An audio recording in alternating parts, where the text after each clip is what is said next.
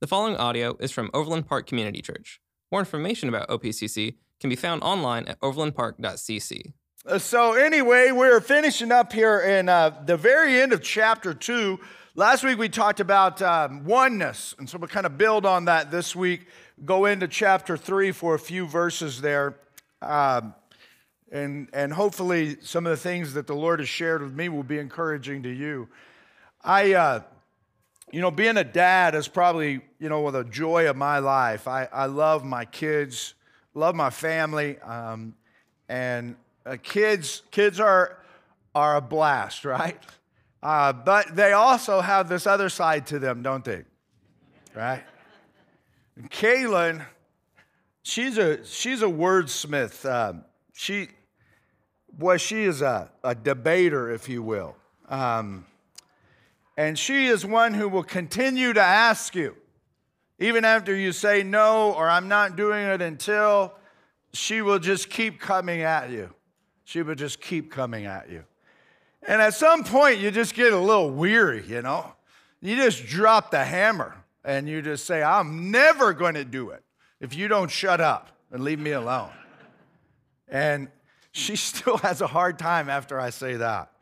But I look at all of my kids, and what's fascinating to me is that I have a fairly good memory of my childhood, and I can see myself in them at different things. Even when they stumble and fail, I can remember different points in my life back in time, and I relate to them, and I can see myself, and in every one of them, in different ways, I see myself in them. And before I moved up here in the year before I moved up here in 2010, my dad passed away. And I didn't know at the time until, after he had passed, my dad was my best friend. I didn't realize that until after he was gone. I spent all of my time with him. We went on vacations together and just developed a deep relationship with my father in my adult life.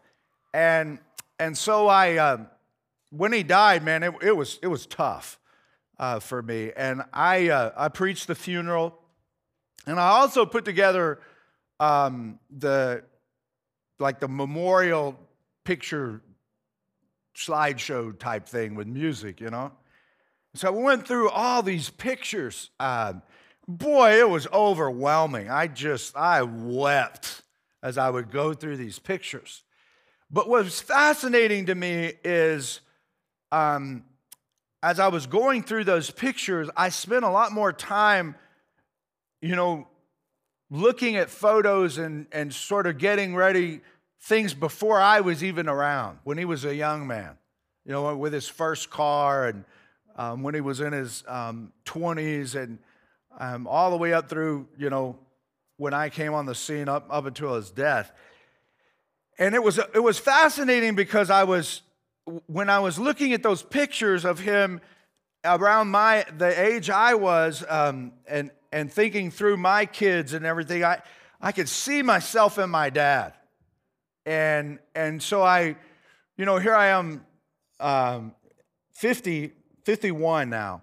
And what's fascinating to me is, the older I get, the more I see my dad. Like, I see myself in my dad. Like, I'm so like him in so many ways. And a whole other set of ways that I'm not like him, right? But things he liked to do, he was a project person. He liked to fix things. It just seemed like he would just get his hands wrapped around all kinds of stuff. And I find myself, like, when I'm working, I think it's one of the reasons I like projects so much, is I feel really close to my dad in those moments. And I always looked up to him, because you could, if anything broke, you could go to my dad and he'd figure out how to fix it. And I just thought, man, he just knows so much. And so, like, I find connection in that about my dad. And so it's really interesting to me how in these family relationships that happens. And I think there's a lot for us to learn today as we look through just a few verses this morning and share some takeaways with you in this process. But that kind of reminds me that like, as I watch my kids and I watch them walk through different moments in their life, they're really being shaped by me. And I'm guiding them and trying to get them to a point where eventually I let them go.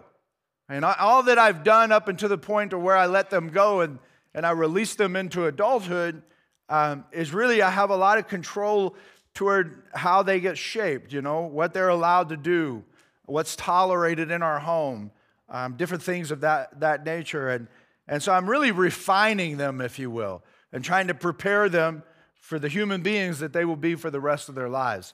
And that's a lot about, there's a lot of that in the text today. So let's just jump in. I'll explain some of it, and then I'll come back and give you a few takeaways, and hopefully they encourage you in your walk with the Lord and your walk with each other. And we're starting in verse 17 of chapter 2. And remember, God has just spent all of this time talking about marriage and divorce, and really what it was about was oneness with each other, oneness with our spouses, oneness with Him, oneness with our kids and our parents.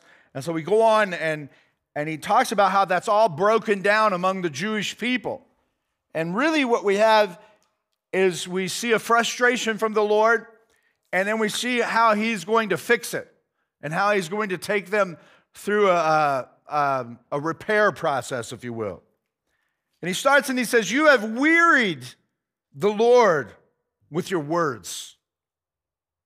How have we wearied Him, you ask? And remember in Malachi, we keep getting these questions. It's sort of arrogant from the people of God. They keep questioning, well, how have we done that? How have we done that? God will use the prophet to say, this is the way you're functioning, and they'll be like, well, how are we doing that? And so he says, the Lord says, you have wearied the Lord with your words. How have we wearied Him, you ask? By saying all who do evil are good in the eyes of the Lord, and He is pleased with them, or where is the God of justice? And so what was going on is, man, the people of God were looking around at people who were not following God, and they were saying, man, these people have all kinds of things. They have wealth, they have pleasure, they have health. It doesn't pay to follow God. Where is God at? Where's the God of justice? He's blessing all of these people. We live in this place of shambles. Remember, the context was they're going back to rebuild the city that had been destroyed. They had been away in captivity for 70 years, and so now they've been back for about 100 years, and so still it's taking time to rebuild things. And they're looking around at people who don't follow God, and people who they practice all these pagan religions, and they see that it appears to them by worldly standards that they have a lot of stuff, they have a lot of money, and they have a lot of resources, and they're like, man, it doesn't, like, where is God at? And so the Lord is saying, man, you weary me with your words. And you weary me by saying and looking at these people who are doing evil and saying, well, they must be okay. Or you look at yourself and you say, well, we are following God, when clearly you're not following me. Your words are there, but your heart is not in it. And so he said, like, I'm wearied by this. He says, basically, you're broken. So verse 1 of chapter 3 says, I will send my messenger who will prepare the way before me. Now, the messenger was really, really important because this is how God spoke to people. It was an oral society. We look back on history and we have the Bible, and that's why our view of the Bible is so high. It's because we believe that God used these prophets to speak to them and share the word, and He authenticated the words that He spoke through the prophet through power. And they've been preserved for us. And we look back on them and we have the word. And so God would send a messenger to speak to them. And a lot of times they wouldn't listen to the messenger. Like most of the time they didn't. They would for a little while, and there would be periods of revival. And then they would stumble. And He calls them adulterers over and over and over again. Well, the adultery they were committing was spiritually against the Lord Himself. They were prostituting themselves out to foreign gods. And the Lord wasn't okay with that. And so He says here, I will send my messenger. And the messenger is going to do something very important. He's going to prepare the way before me. And so he's like saying, I'm coming. So what we have here, and he says, then suddenly the Lord you are seeking will come to his temple. The messenger of the covenant whom you desire will come, says the Lord Almighty. And so, what is this about? Well, if you look at Mark chapter 1, the Gospel of Mark, this is the way Mark starts. And he says, the beginning of the good news about Jesus the Messiah, the Son of God, as it is written in Isaiah the prophet, because Isaiah wrote about this as well, and that's why it was on Malachi's mind. He says, I will send my messenger ahead of you who will prepare your way, a voice of one calling in the wilderness, prepare the way for the Lord, make straight paths for him. And so John the Baptist appeared in the wilderness, preaching a baptism of repentance for forgiveness of sins. And so this was written 400 years before, that he would send a messenger. And so if you notice in your Bible, you flip over a couple of pages from Malachi and you'll see it's a blank sheet. So for 400 years, there were no messengers, no prophets of God, no word from God. And God says to the people, his chosen people in the Old Testament through the prophet Malachi, he says his famous last words, they were leading up to them as we close out this book in the Old Testament, I'm going to send a messenger. And that messenger is going to prepare the way for me. In other words, a prophet is going to come, and after that prophet, I'm coming. And we look back and we go, man, that happened. And so that's why Mark writes about it. And so what we see in the scriptures is John the Baptist came on the scene, and he started preaching a baptism of repentance. He was the first prophet that the people of Israel had seen in 4 centuries. And so there was quite a stir around what was going on with John the Baptist. And people were going out to the wilderness and they were listening to his teaching. And he was teaching with raw power and authority, man. And there was a following. He was gaining a following. And then Jesus comes on the scene. They were contemporaries. They actually were related. They were cousins. There were 3 months between their age difference. And so John the Baptist prepares the way by there's a following after John the Baptist, and then John the Baptist baptizes Jesus. And he says, behold the Lamb of God who takes away the sin of the world. Malachi, 400 years before that event happens, prophesies that God is saying there will be a prophet who comes and he will prepare the way for me. And so we see that this is the miraculous thing of the Bible is that, man, that's amazing when we see these prophecies that are fulfilled. And if you study the New Testament, you will see that the apostles spent all of their time searching the scriptures. Well, what scriptures were they searching? They were searching the Old Testament scriptures. They were searching the prophets. They were searching books of Isaiah, Malachi, and all of these books that we've been studying the last year. And what were they doing? They were proving that Jesus was indeed the Messiah. And so here we have 400 years before the event happens, the Lord says, this prophet will rise up and he will prepare the way for me, and then I myself will come. Okay? And so it's a prophecy, a messianic prophecy. Well, it goes on in these next few verses, and it talks about what will happen when he comes. And he says, but who can endure the day of his coming? Who can stand when he appears? For he will be like a refiner's fire or a launderer's soap. He will sit as a refiner and a purifier of silver. He will purify the Levites and refine them like gold and silver. Well, who are the Levites? Well, we learned last week in Malachi, as he's talking about this oneness, he's saying, man, he preaches about the Levitical priesthood. And so Levi was the first priest. And so the Levites were the priests. And I taught you how in the New Testament, we're all turned into priests of God. And so right here, he's saying, man, he will send a refiner. He will come and he will purify the Levites and make them like gold and silver. Then the Lord will have men who will bring offerings in righteousness, and the offerings of Judah and Jerusalem will be acceptable to the Lord as in days gone by, as in former years. So he starts with saying, man, you weary me with your words. You question where my existence is. You question where I'm at. You don't live for me. You're all talk. You're no heart. You're broken. So what's going to happen? I'm going to send a prophet. And that prophet's going to prophesy and prepare a way for me. then I'm going to come. And when I come, I'm going to do a refining work that takes and shifts people into a priestly state where they can offer acceptable sacrifices. And so we know in the New Testament, we're like, whoa, man, I didn't know Malachi had so much in connection with the New Testament. And he does. And the reason he does is because the writers of the New Testament knew everything that Jesus taught, and Jesus was basically teaching them, I'm everything that the Old Testament said who I was, and I'm here to come and make a way for you to be pleasing to me in my sight. And so then we get to verse 5.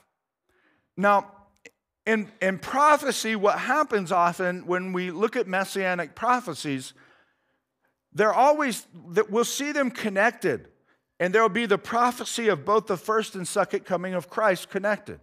And so this is clearly the first coming of Christ, and he has come. That prophecy has been fulfilled. We know that Jesus literally walked the face of the planet, and that he claimed to be God, and Christians all over the world for the last 2,000 years have agreed with that and said, man, we believe that Jesus was God in the flesh. And so these Old Testament or the New Testament apostles would search the Old Testament scriptures, and they would make proclamations. They would preach that Jesus was the Messiah. And here I stand 2,000 years later, searching the Old Testament scriptures and proclaiming that Jesus is the Messiah. And this will go on, and this will continue to go on until the second part of the prophecy is fulfilled. So we can look back and go, man, we have a clear advantage, because sometimes we look at the apostles and go, oh, it'd be so much easier to follow Jesus when he was actually here, and if I could see him and touch him and walk with him and hear from him and see him with my physical eyes. Not so. We have an incredible advantage, because they had to wrestle with, was he indeed the Messiah? Even though they could see him doing miraculous works and they saw them, they still had to wrestle with doubt in their lives. And we see that in all of them.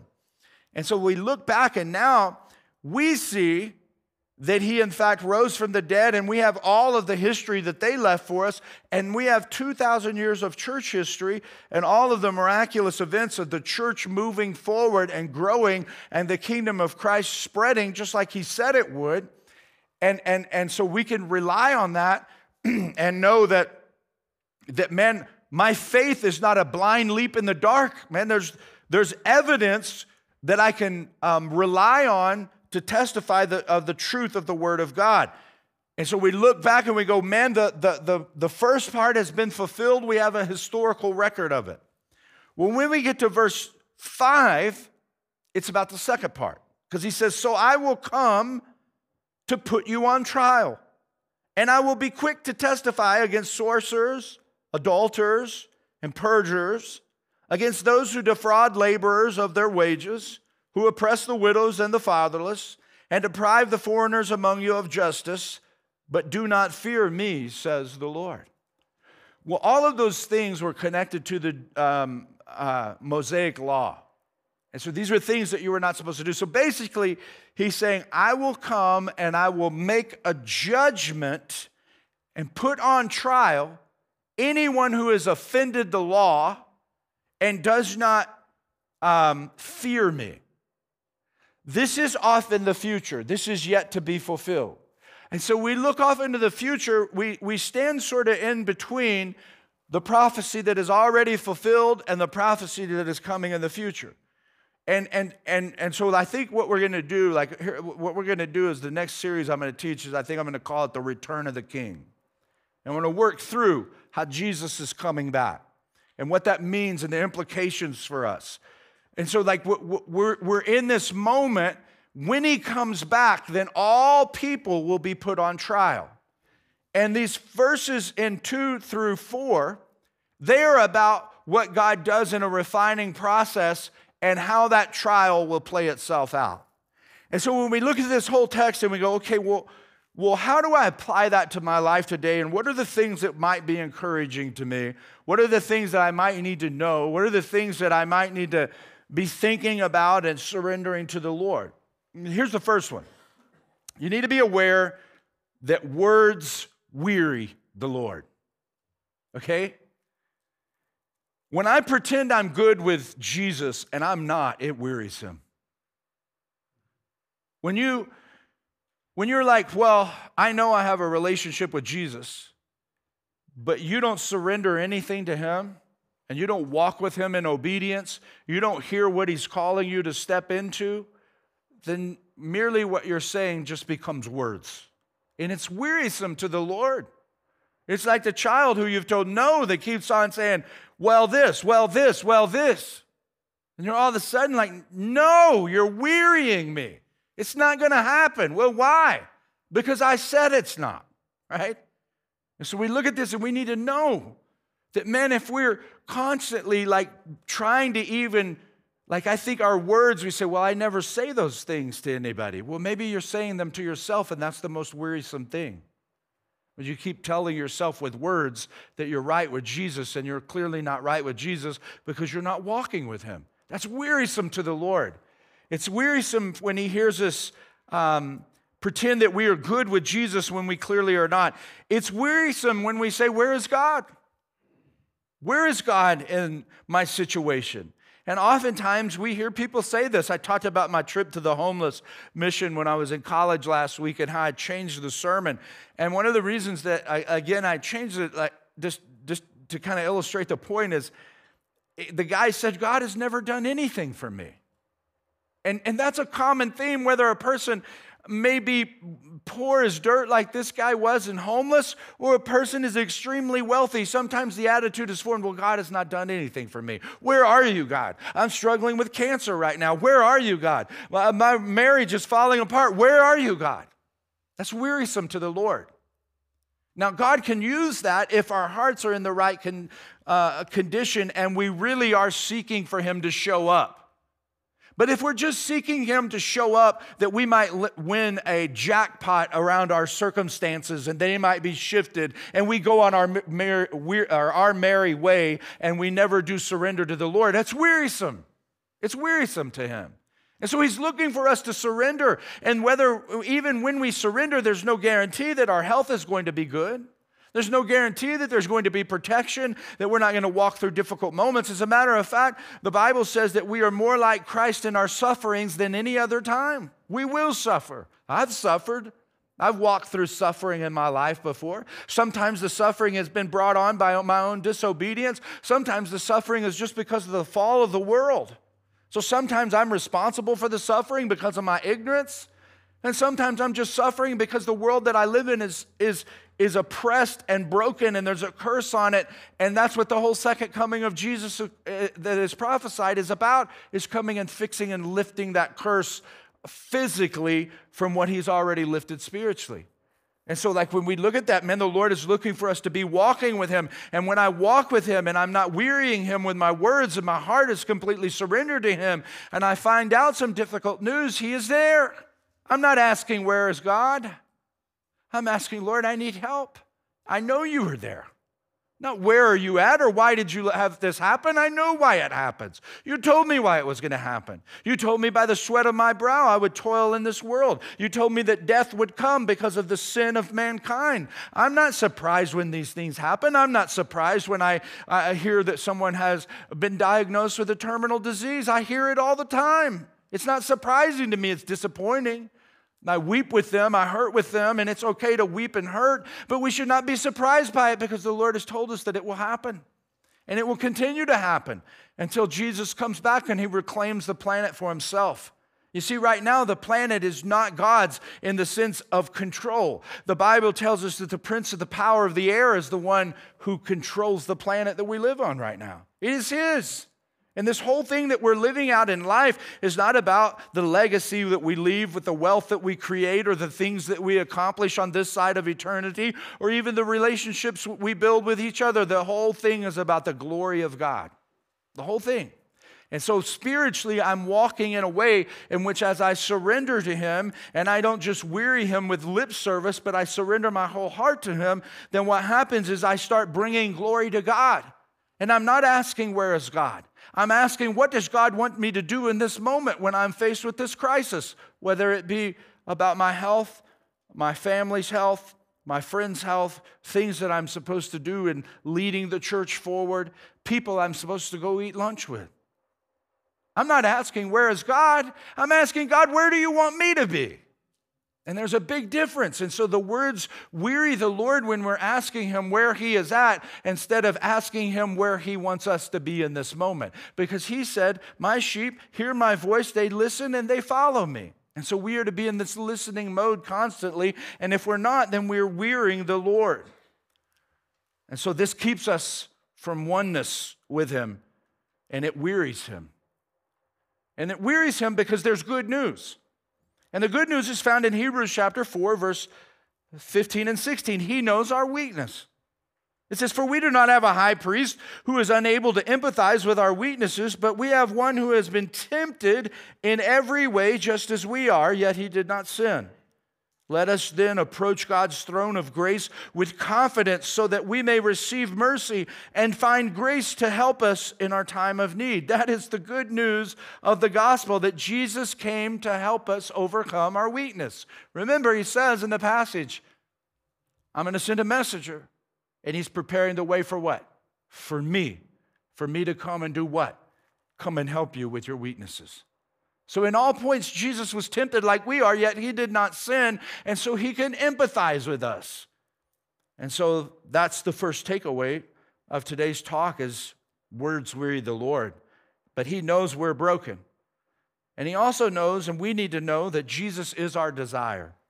That's what verse 1 says. I'll send my messenger who will prepare the way, then suddenly the Lord you are seeking will come to his temple. Now, what's interesting about this is that it says the Lord will come to his temple.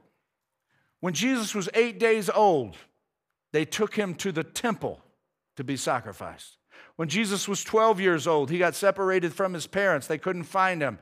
And what did he say to his mother? Would you not know that I had to be in my Father's house to be about his business? When Jesus was about 33 years old, he went into the temple and he cleared it of the money changers. Just prior to Jesus being crucified on Palm Sunday, he rode a donkey into town and he went into the temple and he cleared it. He went into the temple on many occasions and healed people. He went into the temple and he taught frequently. And so Jesus is always about the business of coming into the temple. And so when he comes, he also comes and he describes us, the New Testament describes us as the temple of the Holy Spirit. And so he comes to the temple. But then it goes on to say, the messenger of the covenant. Well, what did Jesus say when he instituted the Lord's Supper on the night before he was betrayed? He said, take, eat, this is my body, which is given for you. Take, drink, this is my blood, which represents what? The new covenant. He's the messenger of the new covenant. And he says, and it says, whom you desire will come. So here's the point, is that not everyone realizes it, but everyone desires Jesus. But everybody doesn't realize it. So we look at people that we're doing life with, and if we realize it, we're walking in such a way that we realize that Jesus is my greatest desire. He makes meaning out of all of my experiences. He helps me with my weaknesses. He walks with me. Like I hear him through his word. He confirms things that I need to walk out in obedience. He's told me that I am a sinner and I'm separate from God and I'm enemies with him. And he's come to help me with that. If I will repent of my sin, I will be reunited with Christ. And so now God looks at me differently. Like all of these things, like we see that he is our desire. And so when we understand that and our minds come to a realization of that, then we start bearing the fruit of the Spirit, which is love, joy, peace, patience,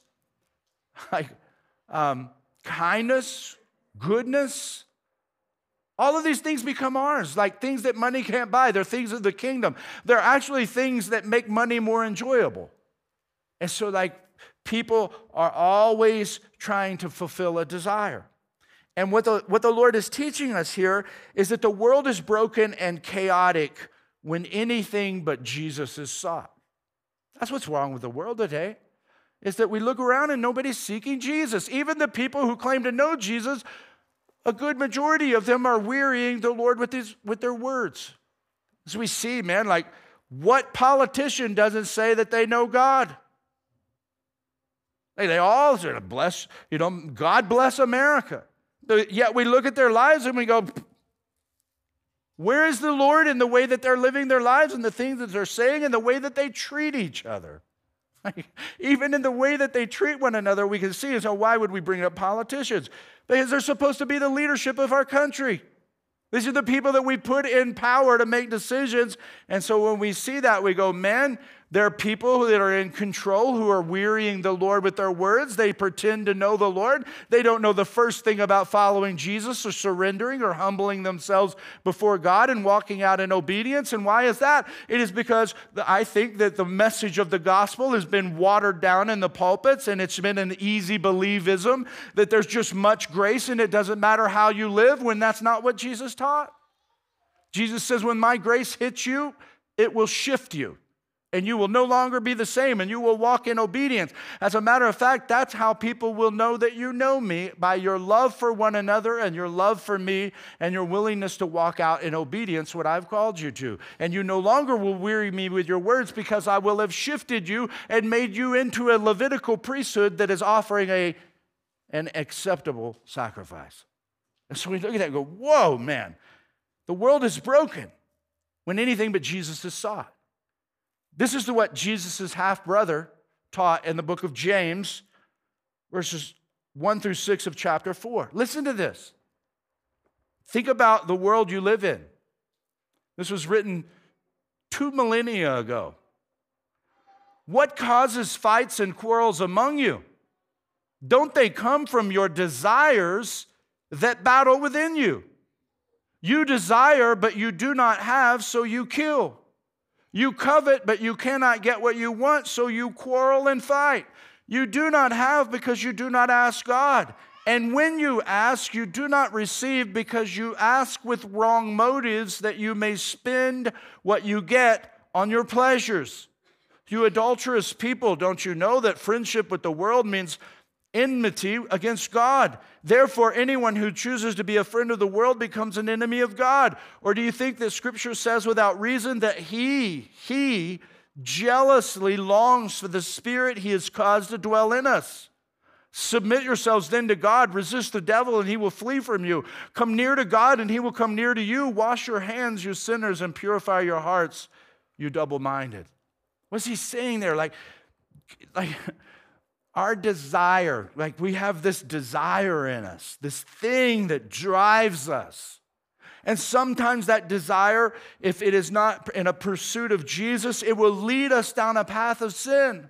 This is how we end up with sexual addicts, people who are strung out on things that are perverted before, that God has given us that are good, and they get perverted. And a person, rather than pursuing Jesus, they start to pursue these things to fulfill a desire that which only Jesus can fulfill. And so they're trying to fulfill that desire, man, and then they end up going and trying to fill it with a different thing, and all of a sudden they are strung out and intoxicated on perverted images, and they need more and more and more and more. Or a person gets strung out on drugs and the same thing happens. They say, oh yeah, bless them. Or a person gets strung out on things for their home, and they need more and more. Or cars, or experiences and trips. Just all of these things. I need it, I need it, I need it. Like, sure, they're all great and they're all fun, but that what you need is Jesus. And like what he's saying is that God jealously desires that thing that causes you to desire other things. He wants that foremost being directed toward him. And when it is, man, there is a transformation that takes place. And so that brings us to the difference between the righteous and the wicked is awakening. It's the awakened are refined while the asleep are removed. That's what this text is teaching. And that the New Testament clearly teaches is that what we say, man, we say it in so many different ways. We say that a person is transformed. We say that they're born again. We say that they get saved. Here I'm calling it awakened. The scripture says, awake, O sleeper, from your slumber. Awake to what? Awake to the fact that your desire is Jesus. He is God. He created you. And when you are awakened to that, then you go through a refining process. And if you are not awakened to that, you are removed from the whole process itself. Verses 2 through 5, let's look at them again with this explanation and just kind of read back through them. But who can endure the day of his coming? Who can stand when he appears? For he will be like a refiner's fire. He is the fire, is what this scripture says. Or a launderer's soap. What is that? Well, that's a person who was in the business of dyeing cloths. They would get the cloth extremely clean before they would dye it, and they would use this soap to do it. He will sit as a refiner. He's not only the fire, he sits as the refiner and purifier of silver. He will purify the Levites and refine them like gold and silver. Then the Lord will have men who will bring offerings in righteousness, and offerings of Judah and Jerusalem will be acceptable. And so he refines them. And then we get to verse 5, and it says that he puts the rest on trial, and they are removed, says the Lord Almighty. And so he refines those who are his, and he removes those who are not. And the difference between the righteous and the wicked is the righteous are awakened to Jesus as their desire, and they welcome the refining process, and the wicked resist it. The wicked stand away from God as he reaches down, and he's created them, and they have this desire, and they choose to pursue other things to fill this desire that is within them, and they stand against it, and they resist the refining process. Then what happens is they are removed from the process totally, while those who look at it and go, man, the Lord has chosen me. The Lord wants me. The Lord has died for me. The Lord prepared. He had a prophet come and prepare the way, and then he came himself for me. And he died for me. And Jesus, like, he loves me. Like, he is my all in all, and I'm awakened to that. I'm like, man, that is my desire. Then whatever I do, like if I'm going on a trip, or I'm working on my home, or I'm doing a project, or I'm out in the woods hunting, or whatever I'm doing, my desire is already filled, so this just amplifies things. I'm fulfilled before I go to experience something. I've learned the secret of contentment in all things. And so I don't need all of the pursuit of the world, because I've understood, I'm awakened to the fact that Jesus is my desire. And so as I pursue Jesus, whatever experiences I may have in this world, that's great. And whatever experiences I don't get to experience that everybody else is posting on Facebook, I'm still good. Why? Because I'm awakened to the truth of the gospel. It has impacted my life, and there's no experience on this side of eternity that can enhance the truth that the gospel has already transformed me. So why does he do this? Why does he do this? Why does he refine one and remove the other? It is for acceptable offerings. This is the gold and the silver and the dross. This is about Jesus' glory. That's what this is about. Now, I'm going to ask Sean to go ahead and come and prepare, but here's the deal. Is a refiner. He takes things and he puts them in the heat of the fire. And he takes the gold and he puts it in there, and as he puts it in there and he applies the heat, there is a separation that takes place. And so the dross, all of the stuff that has no value, is separated from everything that is pure. And the refiner keeps scraping it away and keeps adding heat and keeps scraping the dross away and keeps scraping the dross away until finally it is ready. And how does he know when it is ready? He can see himself in it. And he looks and he sees his reflection in the purity of the gold, and he knows it is ready. It is arrived. It is at its point. It is time. And that is the big idea of today's talk, is Jesus wants to see himself in me. And here's what I've learned,